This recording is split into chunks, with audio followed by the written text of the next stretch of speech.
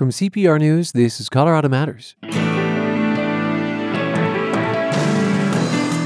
Their footsteps were heavy. And when they walked, it was very, very audible. The SS patrolling Vienna. They usually marked in step. Even if only three of them walked together, even two of them together, you could hear them for a half a block. Today, the story of a man who fled the Nazis, joined the 10th Mountain Division, and returned to Europe to fight the Axis powers.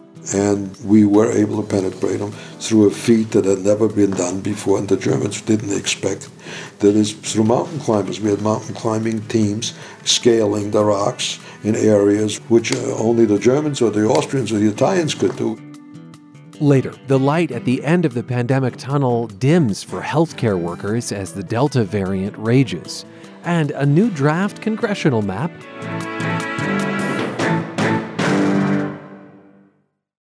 You're used to monthly bills, monthly subscriptions, monthly fees, and you know paying for things over time makes the total cost more manageable. It's one reason most CPR donors give monthly, and it's also why many members are able to grow their support incrementally and make small adjustments that fit their budgets. If now is a good time to increase your monthly contribution by a few dollars, email membership@cpr.org. Thank you for your support.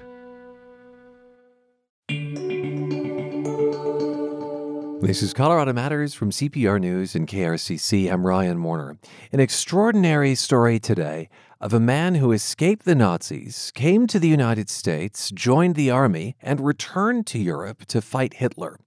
John Sachs was a member of the 10th Mountain Division, the skiing, climbing soldiers of World War II who trained for dizzying altitudes and freezing temperatures in Colorado. So I was made a citizen in a little silver mining town in Colorado called Leadville, Colorado, a very picturesque, colorful town with a silver dollar bar, which is really like the Wild West was in that little courthouse. And we did go overseas. I'd heard about John Sachs from his grandson, David, a reporter who sits near me in our newsroom. And when I learned that Dave was leaving our sister publication, Denverite, I asked if he'd bring his grandfather's story to the radio first. David agreed. Hi, David. Hi, Ryan. Your grandfather died in 2013. Where does all this archive tape come from? So it's from an interview done in 1996 by survivors of the Shoah Visual History Foundation, and that was founded by Steven Spielberg to capture stories about survivors of the Holocaust. Yeah, I remember that project done on video. Shoah means Holocaust in Hebrew, by the way. Who was John Sachs, your grandfather? He was a lot of things. He was born to a Jewish family in Prague in what was then Czechoslovakia. My gramps was a plumber. He was an insurance salesman. He was very prickly at times. He was hilarious other times. Not sure if that's because of or in spite of what he went through. He was also a dark person and a loving person. But a lot of what defines him for me was his resilience. I mean, he needed to survive starting March 12th, 1938, as he watched Hitler march through the streets of Vienna, where he spent most of his childhood. He was 17 then. There was tremendous enthusiasm for National Socialism in Austria, tremendous enthusiasm.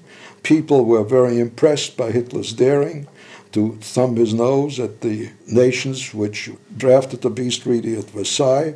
He just marched into the Saar, he marched into the Ruhr, nobody stopped him, and that was tremendous propaganda on the one side. On the other side, anti-Semitism is always a good cause to latch on to, and the Austrians did so to the fullest extent.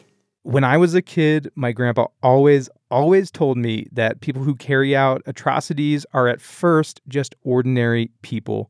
Friends and countrymen can become terrifying people in your life.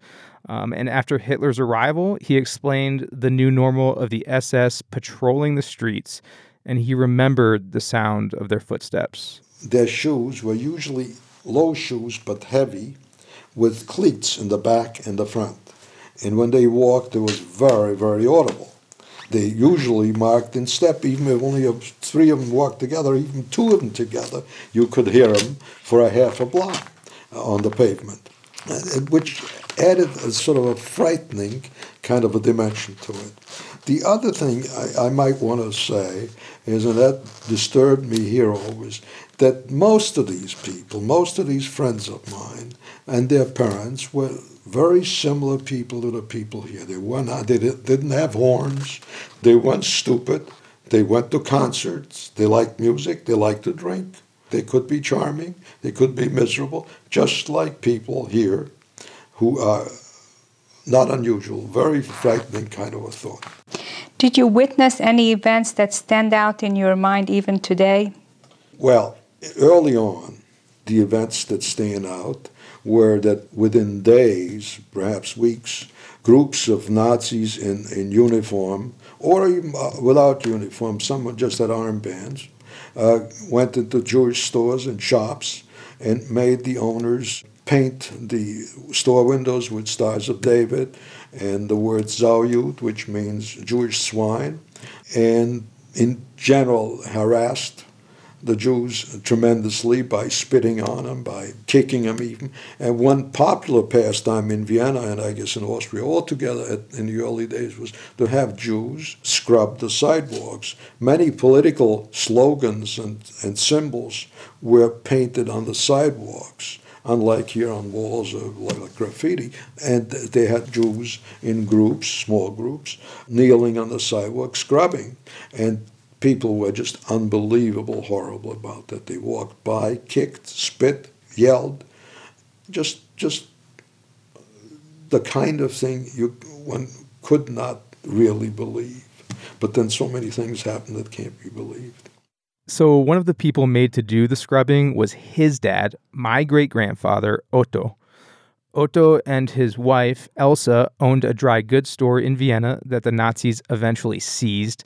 Elsa and Otto lived above the store, and my grandfather, he was a plumber's helper, had a thought about how to hide valuables from the Germans. I had the idea that I could perhaps hide some money and the jewelry under a toilet bowl. Now that sounds worse than it is, because the toilet bowl has a hollow space, which is about that big, if not a little bigger, under it. And when you take the toilet off and turn it around, you can fill that empty space with whatever you want to fill it. And that's exactly what I did.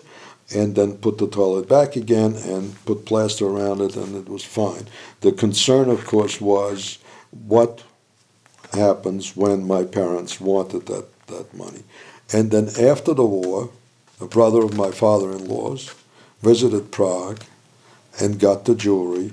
And finally it wound up in New York, and my wife got it all, and with the exception of one or two pieces, it's still around. Otto and Elsa didn't want to leave their home until it was too late, and they would later perish at Buchenwald and Auschwitz concentration camps. But my grandpa, again, their son, saw the writing on the wall and planned his escape with other young Jews. Meaning he left his family's home because he sensed what was coming. Right, and Otto and Elsa were up there in years and reluctant to leave. First, my grandpa went to Prague, which had not yet been taken by Hitler. I don't know whether I mentioned that I lived in an area where there were very few Jews, but I, as others as well, at that point, did all the research I could to find the Jews I knew from one place or another, who even if they lived a distance away. And so we met from time to time, got together, and the main subject of conversation was where we're going to go. So after failed attempts to find passage to Central and South America, my gramps and his buddies looked through phone books at the American consulate in Prague and wrote to people in big cities, New York, Boston, San Francisco, to see if anyone would sponsor them, people with the same last name. Gosh, it's almost like cold calling, except in letter form. Right. One person in Jamaica, New York, a dentist, the Dr. Nathan Sachs, wrote that he's considering it, that when my quota number comes, he will more seriously consider it. One thing I would like to say, that doing that for a complete stranger is really a fantastically marvelous gesture. The man had to bear his finances, not only personal inconvenience, but also an obligation he took on to guarantee my not costing the American government anything. This guy, Nathan, which, by the way, means gift in Hebrew, is a legend in my family. My parents almost named me Nathan after this dentist. I actually met his son at my grandfather's funeral in 2013. Anyway, the phone book letter approach worked, and Gramps sailed to New York and ended up living in Brooklyn, in Flatbush. He made an important phone call upon his arrival. One of the first things we did after my papers were, after I was passed and all that, was go to a public telephone, and call Dr. Sachs. And it was one of these earphones, ear and mouthpieces separately. And Dr. Sachs started talking to me. And I could not say one word. This was one of the most embarrassing moments in my life. All I could think of was, now here this man did all this for me. Now he got someone who seems to be an idiot, a total idiot. It really frightened me. It bothered me tremendously, because all I could understand probably was hello or something like that. Nothing, no word came out of me. My English was practically non-existent anyway. Fortunately, this was remedied after 2 or 3 weeks when I first saw them. And then, of course, over the years, we became good friends. We are hearing the story of the late John Sachs, who escaped the Nazis, came to America, joined the 10th Mountain Division, the skiing soldiers of World War II who trained in Colorado. John's grandson, David, formerly a Denverite, is sharing an archive recording with us from the USC Shoah Foundation. All right, so his Gramps finds safe passage to the United States, then gets drafted. Basic training I had in Fort Bragg, North Carolina, but through, I guess, a fluke, I got into what was to be the ski and mountain troops. America never had mountain troops before, and since I had done skiing before, and during my 3 months basic training, one day the first sergeant asked, would anybody ever skied before? And I raised my hand, and so I wound up in the ski troops. Were there any Jews in your unit? Oh, sure. In fact, there were some refugees, because the only people who skied in the 1940 or 38 were either very wealthy people or people who came from Europe. There were Jewish refugees, but there were others as well, skiers, some of the world's best skiers who had come here to run a ski school in Vermont or somewhere, or in Sun Valley or what have you. Can you recall any anti-Semitism in your unit? Certainly not from my fellow soldiers. Well, it existed, but it was really minimal. Where it came from, strangely enough, was from people who never saw a Jew before, and these were some of the officers who came from the Middle West, we had a number of people from Montana, where there's a lot of snow and where skiing is done. And I found out at some occasion that I was investigated because they had some kind of investigative office later on in our base camp in Colorado, where I was questioned whether I was a member of the German Bund, all kinds of silly questions, which, of course, didn't apply to a Jew. Who were your friends in the Army?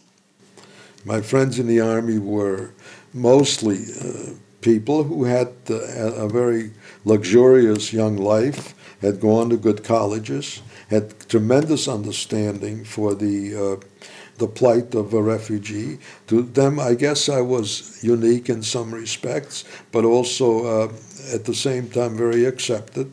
While you were in the Army, did you and your friends discuss the situation of the Jews in Europe? I suspect that we did. I have problems remembering specifics. I know these guys were amazingly sympathetic, amazingly understanding. These were mostly bright guys. Because the outfit was what it was, we had people who came out of very influential families, many of them old American families, with a liberal kind of a background. Not the isolationist type of background, because many of these guys had volunteered to enter the Army. So there was tremendous understanding. It was discussed.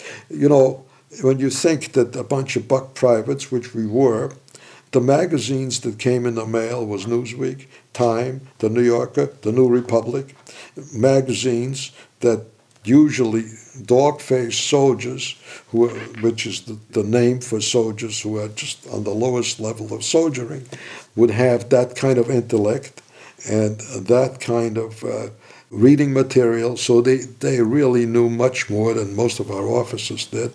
So he becomes a U.S. citizen in a little courthouse in Leadville. Then they send the 10th Mountain Division to the Aleutian Islands, then to Italy, where the experimental unit made a name for itself, fighting in the Alps. So we were sent there, and we were able to penetrate them through a feat that had never been done before, and the Germans didn't expect. That is, through mountain climbers. We had mountain climbing teams scaling the rocks in areas which only the Germans or the Austrians or the Italians could do with their Alpini troops, Gebirgsjäger and all that. And we routed them and got many commendations. And it's a miserable life because even when you live like an animal, it's muddy, it's dirty, it's either cold, and you live in rubble, protect yourself the best you can. Of course, the most frightening thing is when you are being shot at by artillery, when you're in the open, along the side of the road, or worst of all is strafing, when one is strafed by planes which swoop down with a noise that just goes through, and the rat-a-tat-tat-tat, and you try to get as low as you can in the ditches on both sides of the road, and of course you literally scratch the earth with your fingernails.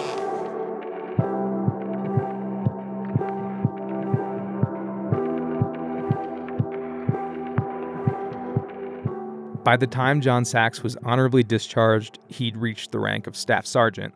He moved back to New York, where he married my grandmother, Eva, and raised my dad and his younger brother in Queens, and that was before making enough money to move to Connecticut.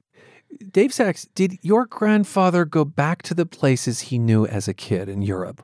Yes, and it was very emotional for him. It was something my grandmother never wanted him to do, but she had passed, and then he went there in 1996, 8 weeks before this interview was taped. He went with my dad and his brother, my uncle. They went on a sort of ancestral pilgrimage to Prague and Vienna. And when they got to Vienna, my gramps looked up a childhood friend. This is someone who, after Hitler marched on the city, had crossed the street while wearing an SS uniform to avoid my grandfather. And while in Vienna, he called his one-time friend on the phone. By the way, my grandfather's first name was originally Hans. And there was a moment of quiet, and suddenly he says, Hans! And the way it is said, when you hear it, it almost penetrates. There's something about the way it is said, and I tell people now, it sounds like, Hans, go over and lick this man's boots, or something like that. In any case, he wanted to see me, I wanted to see him. He came to the hotel the next day, and we talked about nothing, a significant family. He became an engineer. And I really didn't talk too much about my family. Maybe I did. Until he began to tell me how terrible and tough times were during the war, and particularly after the war. And so I asked him, do you know what happened to my parents? And he knew my parents well. He ate in our house often. He says, no. And I told him, well, they were sent to concentration camp, and they were gassed. And he puts his hands up and says, Hans, please don't tell me that. I can't hear it. I cannot accept it. It breaks him up. And there's really no sense in my going on. Well, at that point, I decided that we'd just better finish the conversation and say goodbye, which we did. We didn't exchange addresses, and it was obvious we were worlds apart at that point.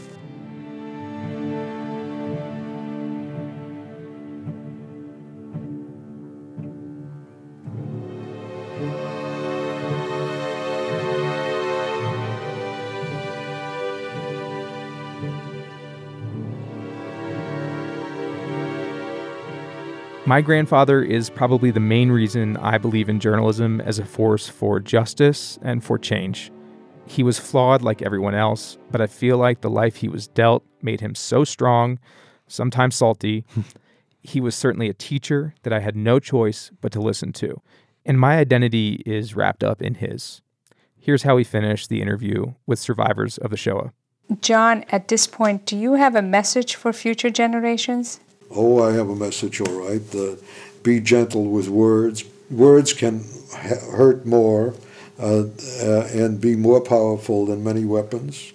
That racism or anti-Semitism or prejudice altogether, that's not to say I'm pure, I'm not, is a deadly weapon, and in the end really will help no one.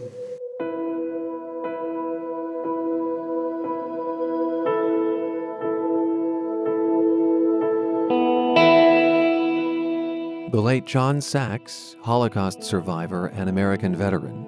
He died in 2013, but his story lives on thanks to a 1996 interview with what's now called the USC Shoah Foundation. Shoah is Hebrew for Holocaust. Sachs' grandson David shared that recording with us, along with his own memories, before he left Denverite to cross the Atlantic himself and move to Spain. Dave, we'll miss you.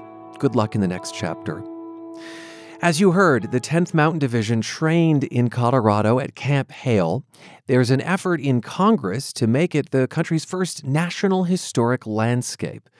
In June, U.S. Senator Michael Bennet testified in favor of the legislation that it's contained within the CORE Act.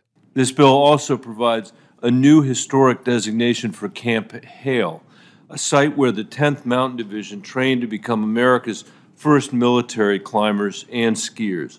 When these soldiers deployed to Europe from Camp Hale, their specialized training and experience in the Colorado high country helped them rout Nazi forces in the mountains of northern Italy, clearing a path to victory in the Second World War. After the war, this greatest generation, the 10th Mountain veterans, returned home to Colorado and launched the outdoor industry we know and love today. Protecting Camp Hale would not only honor this incredible history and legacy, but also the veterans who continue to find peace and solace in our outdoors.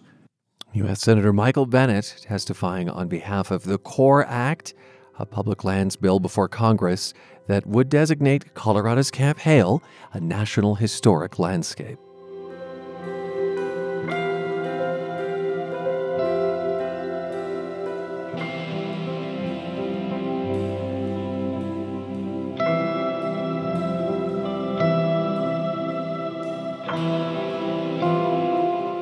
And Colorado Matters continues in the next half hour with ICUs near capacity in northern Colorado.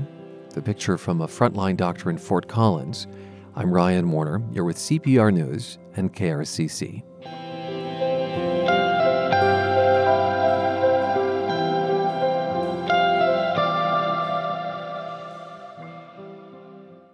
In 2012, Fred Harris watched cannabis legalization pass him by from a prison cell here in Colorado.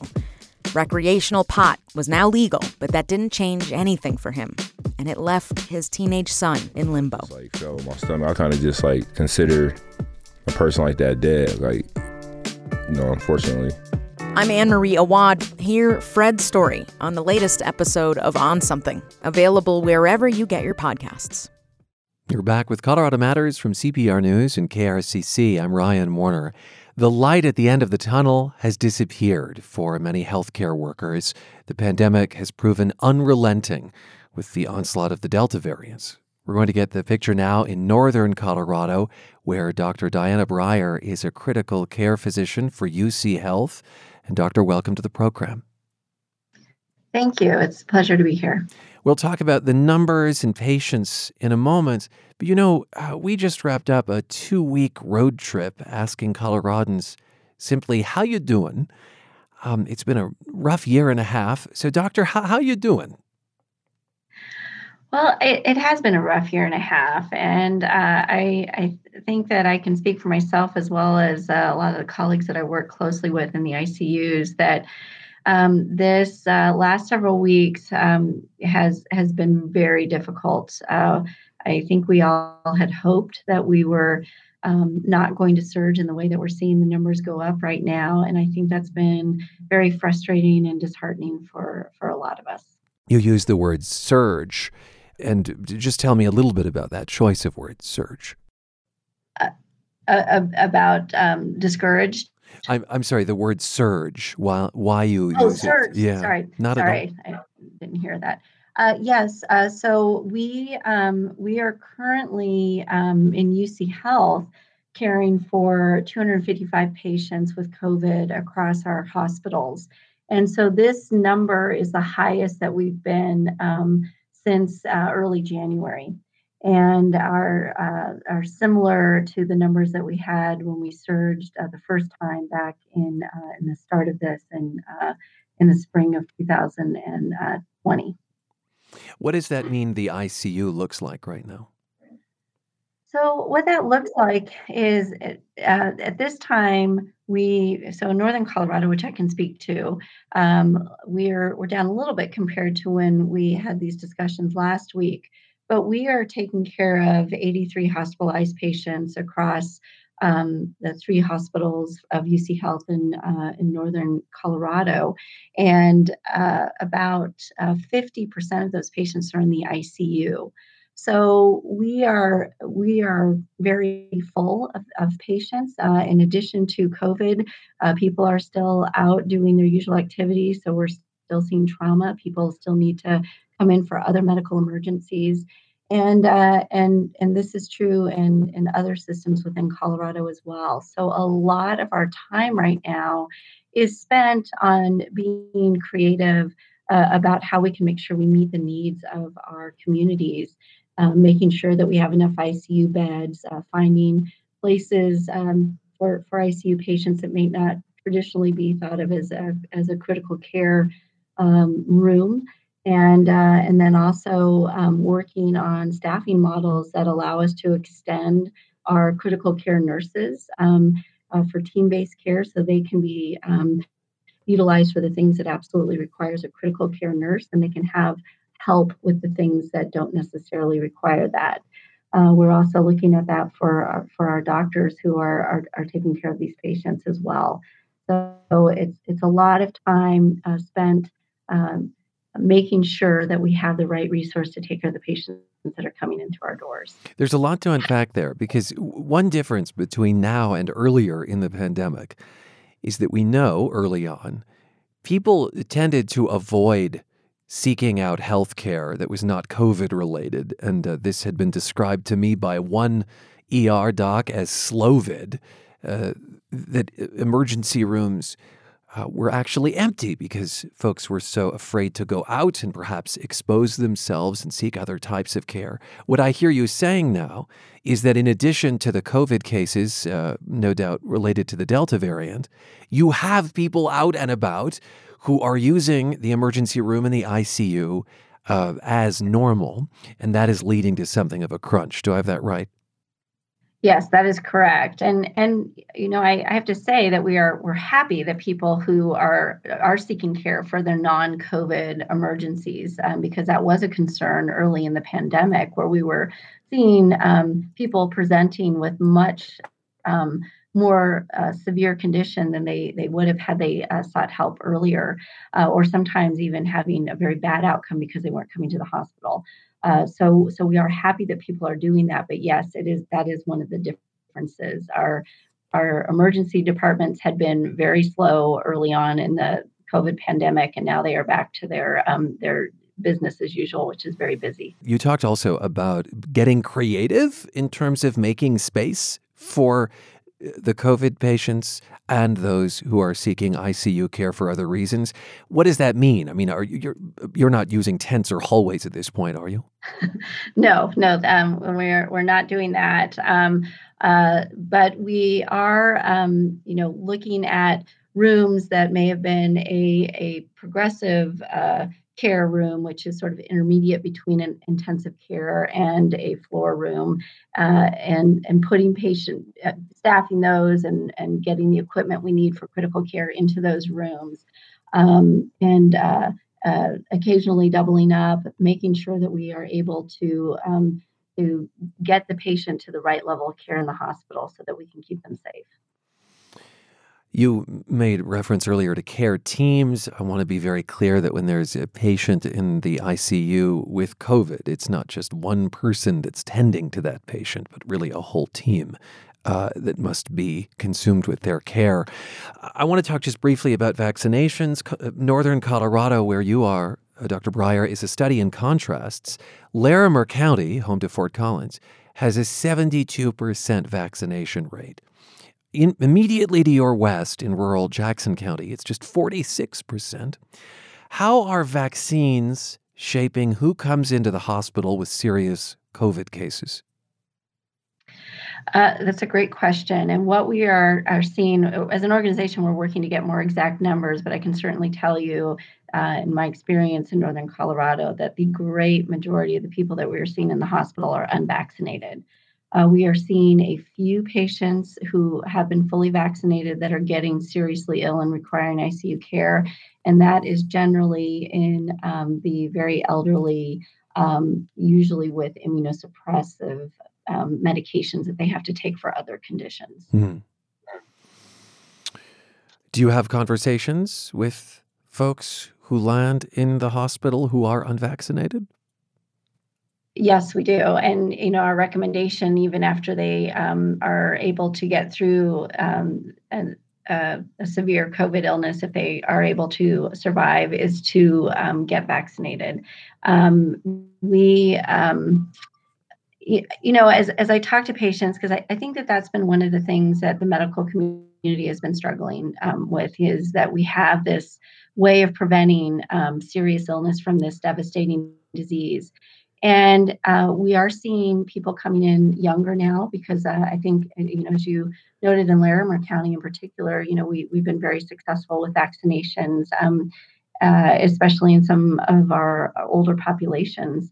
And when I'm talking to patients and trying to, understand, their frame of reference and how they arrived here, often I'm hearing that people just didn't realize that they could get so very sick. Many of these younger folks have known people who got COVID, who got sick and got better, didn't end up in the hospital.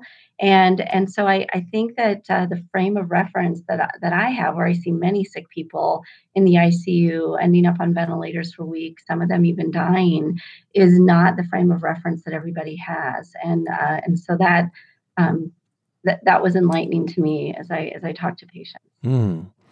And so their immediate environments are really helping influence their decisions around vaccines, which I feel like is a good reason to speak with you and get perspective on how serious the cases can get, even for young people. You mentioned ventilators early on in the pandemic. If you were placed on a ventilator, odds are that you would not be weaned off that ventilator alive. Is that changing if one winds up on a ventilator?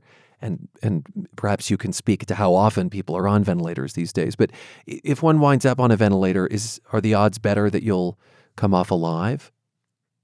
It really, there's a lot of things that go into it, and it depends quite a bit on age categories and how, other medical conditions that somebody may have. I will say that when we've looked at our experience with the past two surges, what we're seeing is that about 25% of people who end up on ventilators will die from COVID. So in all comers, the 70 to 75% are surviving. We are treating this a little bit differently than we did in the very beginning, where we thought we better get people on ventilators early and often. Right. Now we're using a lot more of heated high flow nasal cannula, which allows a lot of oxygen to be given, or even non-invasive ventilation, which is a mask that fits tightly around the face and helps to ventilate patients without actually having a tube put into their throat, into the trachea, and attaching them to a machine. So some of those devices are allowing patients to avoid getting intubated. So we are treating things a little bit differently than we did early on in the pandemic. Dr. Breyer, you're listening to Colorado Matters, by the way, and Diana Breyer is a critical care physician with UC Health in Northern Colorado, where she's also Chief Quality Officer. And Dr. Breyer, I want to follow up on something you said earlier, which is that when people land in the hospital with COVID, you want them to get vaccinated very quickly. Do they get vaccinated afterwards? So we do wait until they've recovered from a serious illness, so there is a time period, and it is our recommendation and part of the discussions that we have with them. It's hard for me to have line of sight on how many are getting vaccinated afterwards, but I can tell you that conversations I've had with some patients is that this experience changed the perspective of themselves and their family around this disease, and so I'm hopeful that will equate to more vaccinations. Diana Breyer, critical care physician at UC Health in Northern Colorado.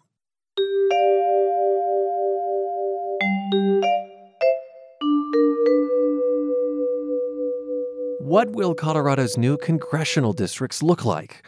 We should have a final answer by the end of the month. The Independent Redistricting Commission released a revised map a few days ago. Now it's gathering public feedback, and soon commissioners will vote on whether to adopt this proposal or go back to the drawing board. Our public affairs reporters Bente Birkeland and Caitlin Kim walk us through the implications of this draft map in the latest episode of Purplish, our politics podcast. Let's start by explaining what this map is. The nonpartisan staff put out a revised map that incorporated U.S. Census Bureau ground-level data, as well as months of public comments, both in person and submitted online. This map is the first formal staff map. So they put out a starting point map in June, and it looked pretty close to the existing congressional map in Colorado. No big fundamental changes. But this map that came out right before Labor Day weekend is the first map commissioners could actually vote to approve. Right. Now, we should go through what this new staff map does, what the big changes are, and I've got to say, as you're listening, if you can find the map online, and we do have it at cpr.org, it might be a little easier to follow this next part, so I'll wait a second while you pull up the map.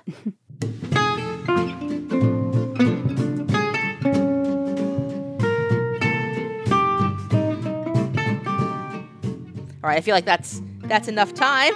So the logical starting point, I think, to look at the map is the 3rd Congressional District, because by changing that district's reorientation, it has like this domino effect, and it affects most of the other congressional districts in the state. That's true. You can't shift one thing without having to move everything else around. And so just a really quick recap. Right now, as it exists in Colorado, the 3rd Congressional District includes most of the western slope. It also includes southern Colorado, southwest Colorado, all the way over to Pueblo. The new configuration is a southern Colorado district. So it removes some of the western slope communities, like northwest Colorado and Garfield County. Those areas would be put into a district anchored by Boulder. Right, that's the 2nd Congressional District, which, as you mentioned, Moffett, Rio Blanco, Garfield counties, all the way east to Boulder and parts of Larimer, but not Fort Collins, and even a little slice of Weld. But most of the population would be in the Front Range counties. One thing that grabbed a lot of attention with the proposed 2nd Congressional District is that it draws 2 members of Congress, Democrat Joe Neguse from Boulder and Republican Lauren Boebert from Garfield County, into the same district. So Boebert would move from living in the 3rd Congressional District to the 2nd.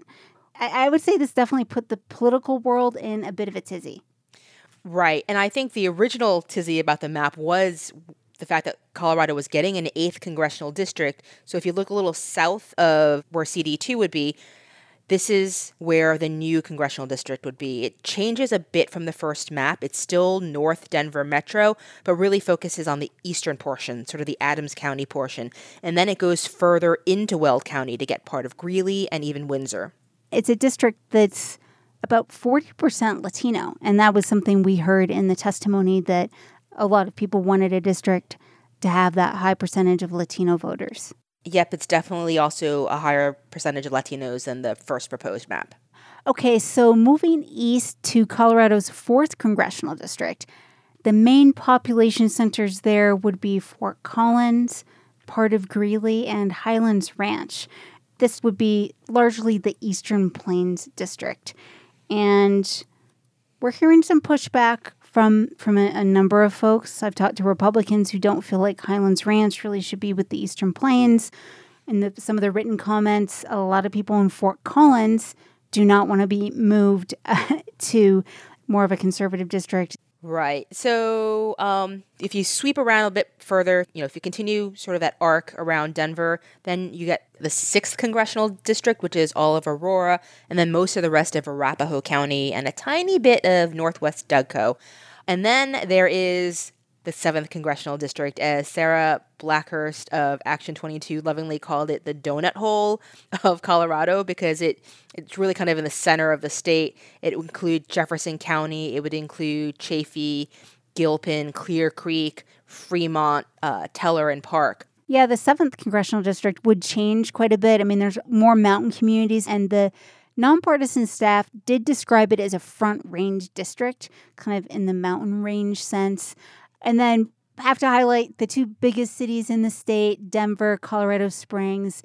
Those districts didn't really change too much, and they were kept whole. Well, El Paso County, part of it does go into the 4th. The fact that El Paso County is as big population as it is, and the fact that it can almost be divided in half, I think just tells you how much growth that county has seen.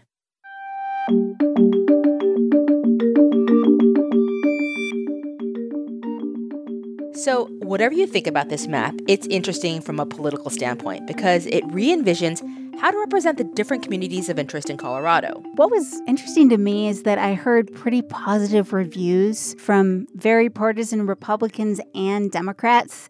And in fact, Democrats would say, I bet Republicans don't like this map. And Republicans would say, I bet Democrats aren't happy with this map, which was kind of funny. I mean, not that people didn't have some things they'd like to tweak, but no one I talked to, at least in the political world, was up in arms opposed to this. And that kind of surprises me to hear because I actually thought the Republicans would be a little bit put off by this because 2 of their existing members would have to move, in theory. Boebert out of the new 2nd Congressional District, and Buck would have to move back into the 4th Congressional District. I mean, we have to point out that you don't have to live in the district you represent in Congress, technically, but I don't think it looks great if you don't live in that district. No, it doesn't. I think that's the first attack ad any competitor does against them if they decide to run in 3 and 4, but not live in 3 and 4. If these lines hold and Boebert and Buck don't move and instead fight for the new districts they're drawn into, we would have 2 open seats, the 3rd and the 4th. And then granted, we have the 8th Congressional District. So we could have 3 congressional seats without an incumbent. Right. But of course, Buck could decide to run in the 8th, and then you would have a sitting congressman running in this new congressional district. But, again, to stress, this is all very speculative. Bent, as you've mentioned, there's still going to be other draft maps that the staff can put out. So we might be putting the cart ahead of the horse right now, but it's always fun to talk about. Democrats seemed really happy about Boebert and Neguse potentially facing off, that would be a Democratic district as drawn. So I don't think that's super likely, but we have already seen some fundraising emails go out from Neguse about his possible opponent.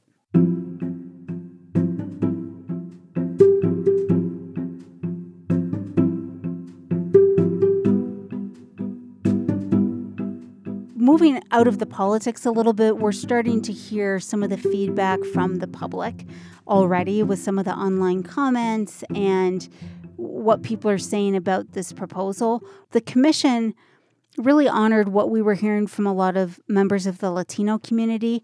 They were asking for Latino residents in the Roaring Fork Valley to be combined with some of the southern Colorado Latino communities, keeping the San Luis Valley whole, Pueblo, and the indigenous communities. So I've heard from Democrats and Latino groups that they're very, very happy with this southern Colorado district. This is really also a chance to look at whose communities of interest have gotten the attention of the commission. The first map was definitely more deferential to protecting rural interests, with a western slope and an eastern plains districts not including any of the Denver metro area. I will say I've heard different things from the rural point of view. Sarah Blackhurst with Action 22, which, advocates for southern Colorado districts, It's not perfect, but she says there are at least 3 different districts that will have a large rural voice, and, they'll have to work hard to make sure that they are heard, but it's doable. But I also spoke to someone else, a Republican operative, that basically said rural Colorado got sliced and diced. When I was reading through some of the online comments, I was hearing a little bit of that frustration from people in rural parts of the state. Let's say you're in Northwest Colorado. Currently, you're in a district with all of Western Colorado for the most part and a Republican member of Congress. You could be put in a district with a Democrat from Boulder. It's hard to navigate all these different communities of interest. And I will add that one commissioner noted that he thinks the focus over the next couple of weeks needs to be for the commission to prioritize the different communities of interest. So the map is reflective, it's representative of many Coloradans, without disenfranchising others. And, that's just going to be a tough task. I do not envy these staffers. First off, they had to work even more than we did on Labor Day weekend. I can't even imagine the hours they're putting in. But voters overwhelmingly approved this process that removes state lawmakers from overseeing this. And at least what I'm hearing and what I'm reading, people aren't saying the nonpartisan staff is out to get one person or the other or help one party over the other. I think that's why we've seen political operatives from across the spectrum be okay with how things stand. They can tell that the commission was listening to feedback and trying to tweak things and create these different options. Yeah, that's exactly what I heard from Josh Penry. He's a Republican political operative, and he was really supportive of amendments Y and Z, which got us these independent redistricting commissions. This is a fair process. And in any case, it's vastly preferable to what would have been put forward by a bunch of politicians under the Golden Dome. And I think that is probably the biggest thing I heard from a lot of different people, right? Like, they wanted to take the politics out of this process, and this is what we get. And I think especially for Republicans being in the minority, not having control in the state legislature or at the governor's office, things would not look that good for them if Democrats weren't in charge of this. There's lots of ways to draw communities of interest that would give Democrats more safe seats. And this map, as we're initially seeing, would have quite a few competitive seats. I think it'll be interesting to see how that discussion moves along in the next couple of weeks. I think we should probably talk about what people can expect. This really sort of jumpstarts and really quickens the process now that the first staff map is out. That's right. This just got real. I mean, for me, it really seems like, okay, this is happening now, people. We got to pay attention here. So the map that's being proposed right now, the commission could vote on this map as is. If 8 out of the 12 commissioners support this, and keep in mind, including in that 8, you need 2 unaffiliated commissioners. If you get that supermajority, the process could be done with this map. If the commission doesn't agree to this map, then the nonpartisan staff will draft a second map, get public feedback, tweak it. Then there can be another vote. They will do that a third time, each time trying to get to this supermajority consensus. If after the third map they don't reach 8 votes, that staff map still automatically gets submitted to the Colorado Supreme Court. Right, and the state Supreme Court has to approve a new congressional map no later than December 15th, because next year we have elections. Indeed. And that is an excerpt of the latest Purplish, the politics podcast from CPR News, available everywhere you get your podcasts. That's Colorado Matters for today, with thanks to our team. Carl Bielik, Allie Budner, Anthony Cotton, Andrea Dukakis, Michelle Fulcher, Matt Hers, Michael Hughes, Carla Jimenez, Avery Lill, Pedro Lumbrano, Patrice Mondragon, Shane Rumsey. And I'm Ryan Warner, with special thanks to Megan Verlee. This is Colorado Matters from CPR News and KRCC.